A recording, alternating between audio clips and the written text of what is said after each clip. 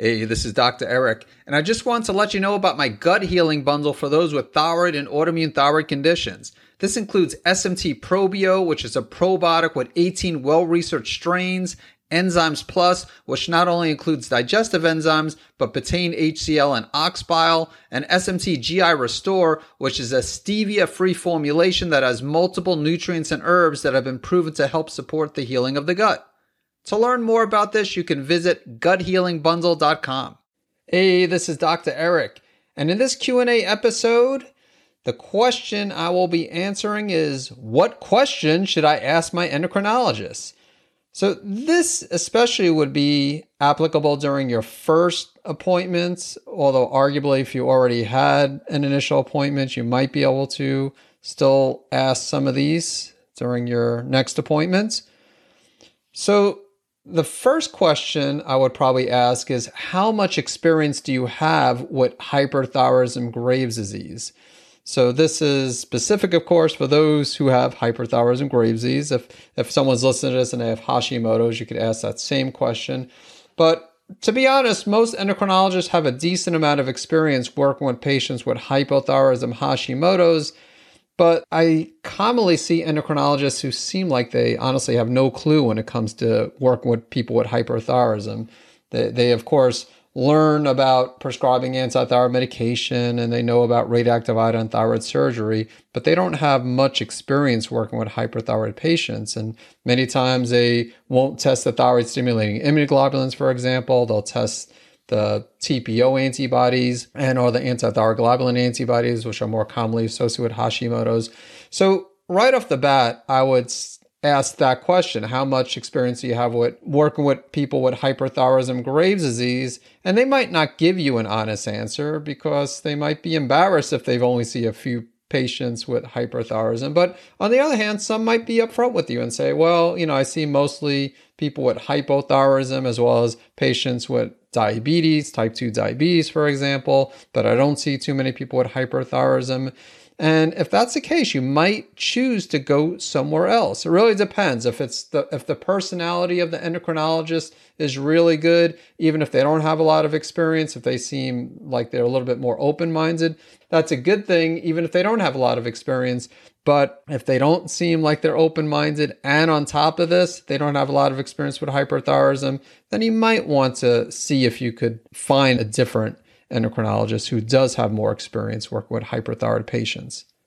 Another question to consider asking is approximately what percentage of your patients with hyperthyroidism end up receiving radioactive iodine or thyroid surgery? Again, they may or may not tell you this, but if 80% of their patients end up receiving radioactive iodine or thyroid surgery, then once again, this might not be the best fit for you. You might want to look to work with another endocrinologist. But let's say if their response is, well, I'm not exactly sure, but we try to do everything we can to prevent someone from receiving radioactive iodine or thyroid surgery. Now, quite frankly, that response probably is rare, but if you get that response, that's a really good response. And I would probably stick with the endocrinologist under those circumstances, if they had that response to the question. And then, so let's say if you're working with a natural healthcare practitioner, so you may or may not want to bring this up to the endocrinologist. Many times it's best not to bring it up, but some people want to be upfront. So if that's the case with you, then you might want to say something like, well, I understand that most endocrinologists don't think that eating well will help to improve one's thyroid health, one's immune system health if you have Graves' disease. But I think you'd agree that doing things to improve my health through diet and lifestyle won't hurt either.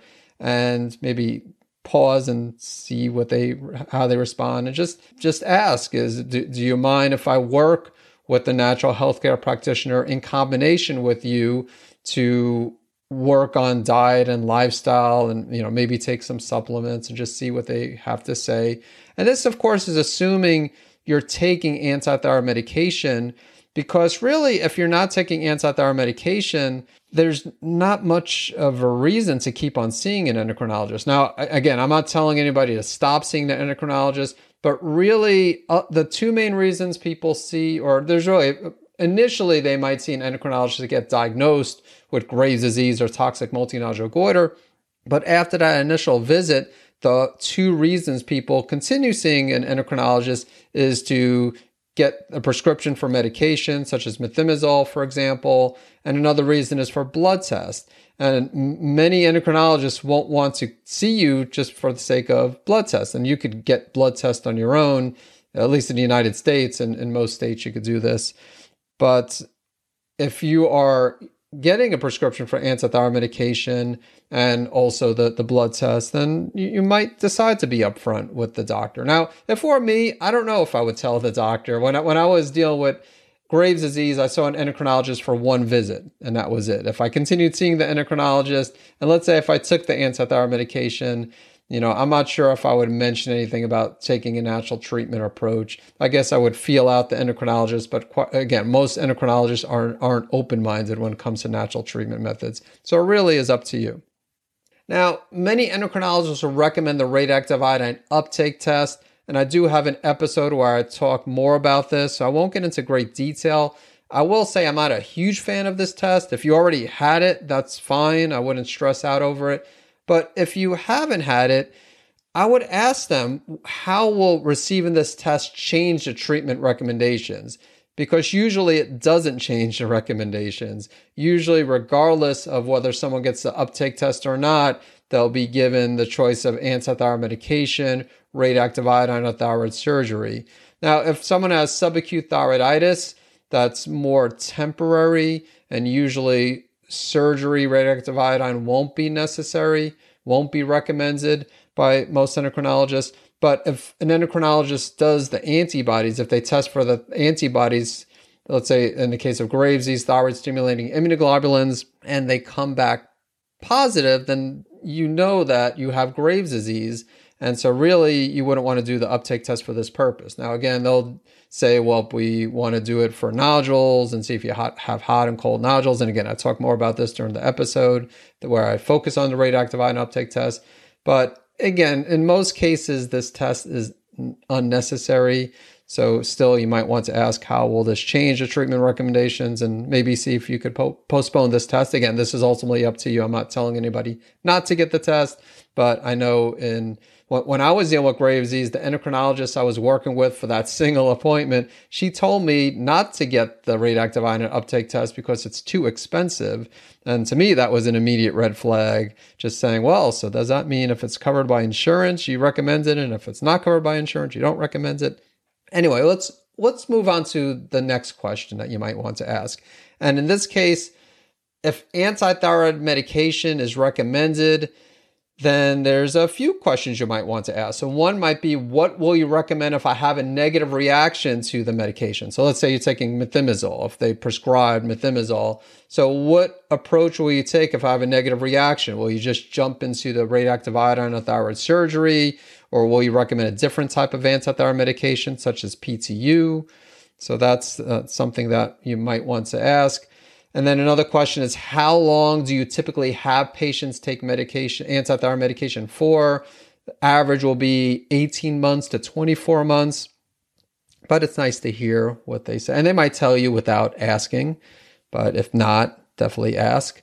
And again, of course, if you're not taking antithyroid medication, this doesn't apply to you. But another question you might want to ask if you're taking antithyroid medication is if they prescribe antithyroid medication, you might not be taking it yet, but if they prescribe it, you might ask, well, if I'm not in remission, let's say if they recommend it and they say that you'll be on it for 18 to 24 months. So you might want to ask, if I'm not in remission after 18 to 24 months, would you be open to myself staying on a small dosage of the antithyroid medication? So for example, taking 5 milligrams of methimazole daily or 2.5 milligrams of methimazole daily. Now, the ideal situation is while you're on the antithyroid medication, you're doing things naturally, doing things to address the cause of the problem, to get into remission naturally, to restore your health. So you don't need to be on the antithyroid medication long term. So this is just kind of like a backup plan in case first of all, if someone chooses not to follow a natural treatment protocol, they might just say, oh, I'm just going to take the antithyroid medication and see what happens after 18 months or after 2 years.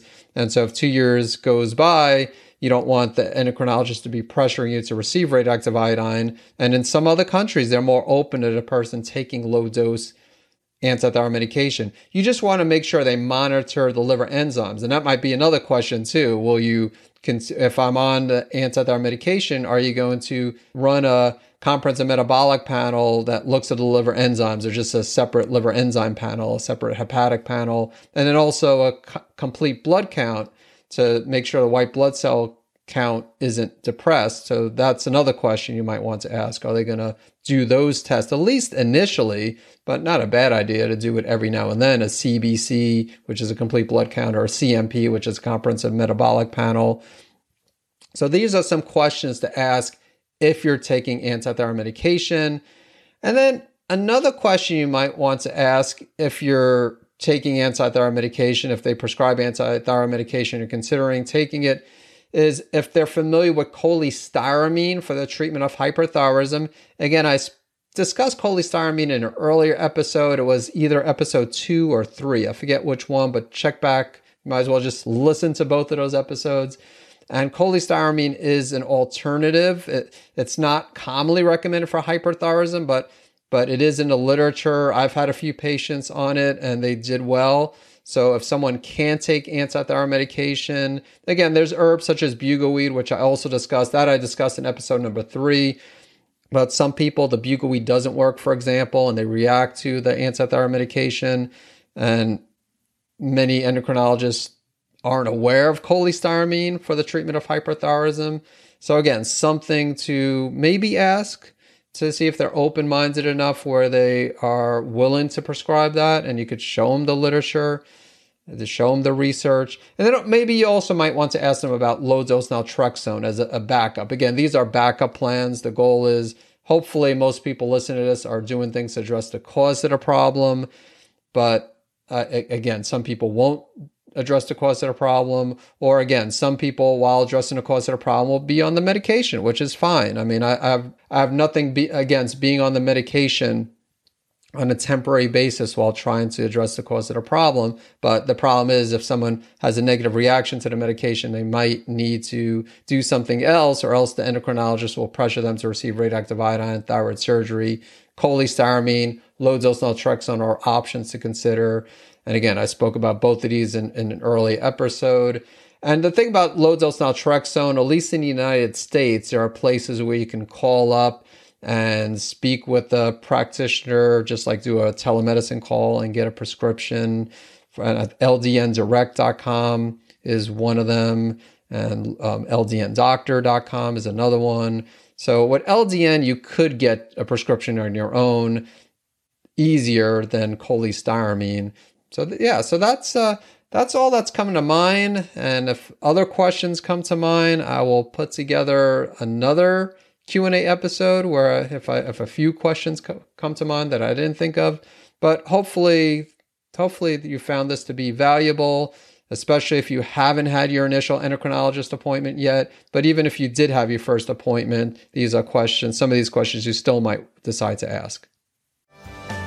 Thank you for listening to the Save My Thyroid podcast. If you haven't done so already, make sure you hit subscribe to stay up to date on the latest thyroid health-related topics. And if you enjoyed this episode, please consider leaving a review.